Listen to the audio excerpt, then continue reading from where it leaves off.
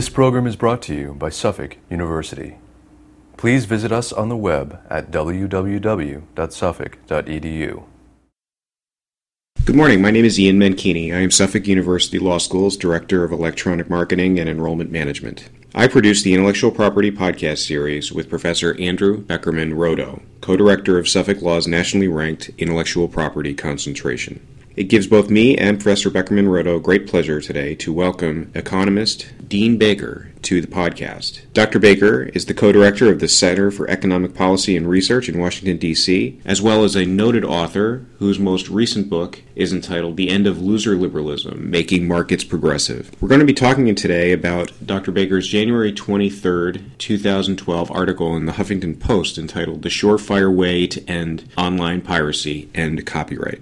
To begin, if I could just ask you what you might think some of the current limitations of current copyright law might be, specifically in reference to the article that you wrote.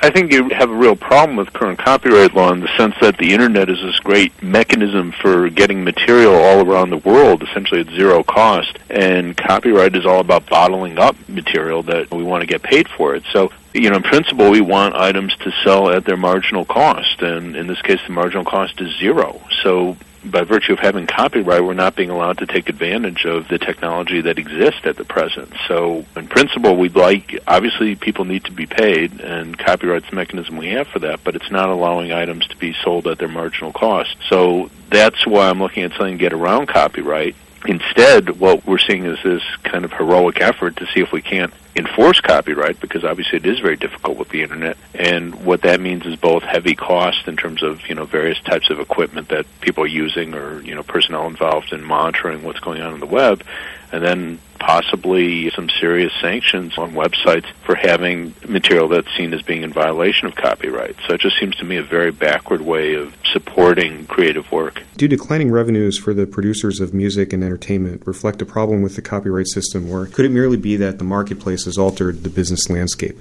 The marketplace exists with the copyright systems. The two, to my mind, are kind of intertwined. Would people, in principle, be willing to pay more for recorded music? I think probably the answer is yes.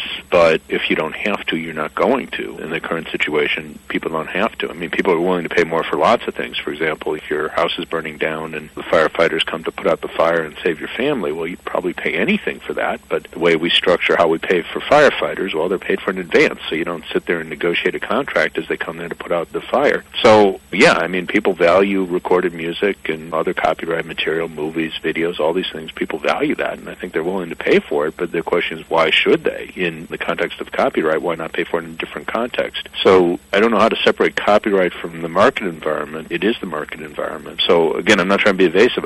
People, I think, do value the material, but they just aren't going to pay more than they have to. In a sense, is it possible that changes in the marketplace due to technology have made music and the entertainment business less profitable? Oh, absolutely. The current model obviously depends on copyright, and copyright's become very hard to enforce. And, people can get access to vast amount of material that's not even subject to copyright protection. A friend of mine introduced me to YouTube. I guess I knew it was there, but I didn't realize what was on there. He sent me an old blues recording, and then she'd been on YouTube. At the end of it, it says, here are others like it. And I probably spent 3 hours just clicking through all these old blues recordings, and as far as I know, this is all totally kosher. I don't know. I didn't review what sort of copyrights were at stake, but here's a vast amount of music that, at least to my taste, I'd be there for hours on end listening to this music and no one's getting any money for it. So in that case, it wasn't even a copyright violation, simply that if there's a large amount of free music available that I'm interested in listening to, why on earth would I spend whatever it takes to get copyright material? So yeah, I think the Internet has radically changed the environment, so both it makes a large amount of free material available so people have less reason to pay, and also it does make it easier for people to violate copyright, which again, I'm assuming was not the case with the material I was looking at, but I can't say for certain. Do you think the technology also promotes an increased competition, which typically results in a negative price pressure? Absolutely. That's basically the story I was saying, because we have so much material that's available. And from the standpoint of a lot of artists, I'm a writer, I write stuff. I actually put my book up on the web. I want people to download it for free. I want to get it out there.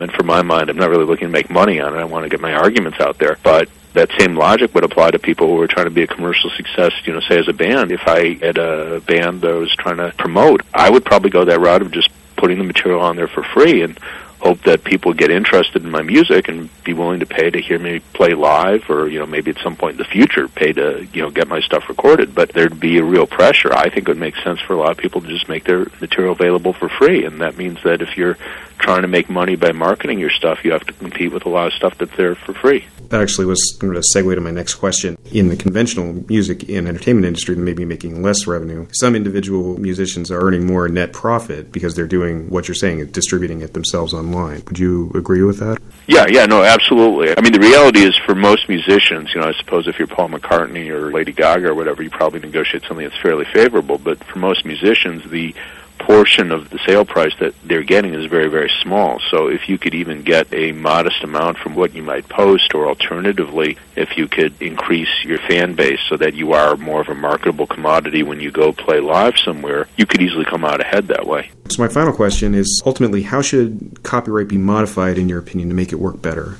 Well, I really think we have to look beyond it. I just think it makes more sense to say, okay, let's sell these items at their marginal cost, zero, take advantage of the internet, see it as a way to get things out rather than try to restrain the spread of music, of creative work, and instead think of a different mechanism to pay people. Again, I threw one out there, maybe it's not the best. I'm perfectly willing to believe it's not the best. But the point is, we could think of different ways that people get paid for their work. And again, no one, at least I wouldn't dispute that creative work should be compensated, people should be paid for their work. I think the question is, can we find a better way? I just think in the current era, copyright just doesn't make sense. Well, Dr. Baker, thank you so much for your time today. It was a pleasure to speak with you. Sure. Thanks for arranging this. I enjoyed it.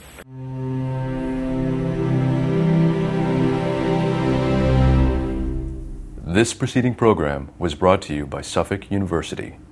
Please visit us on the web at www.suffolk.edu.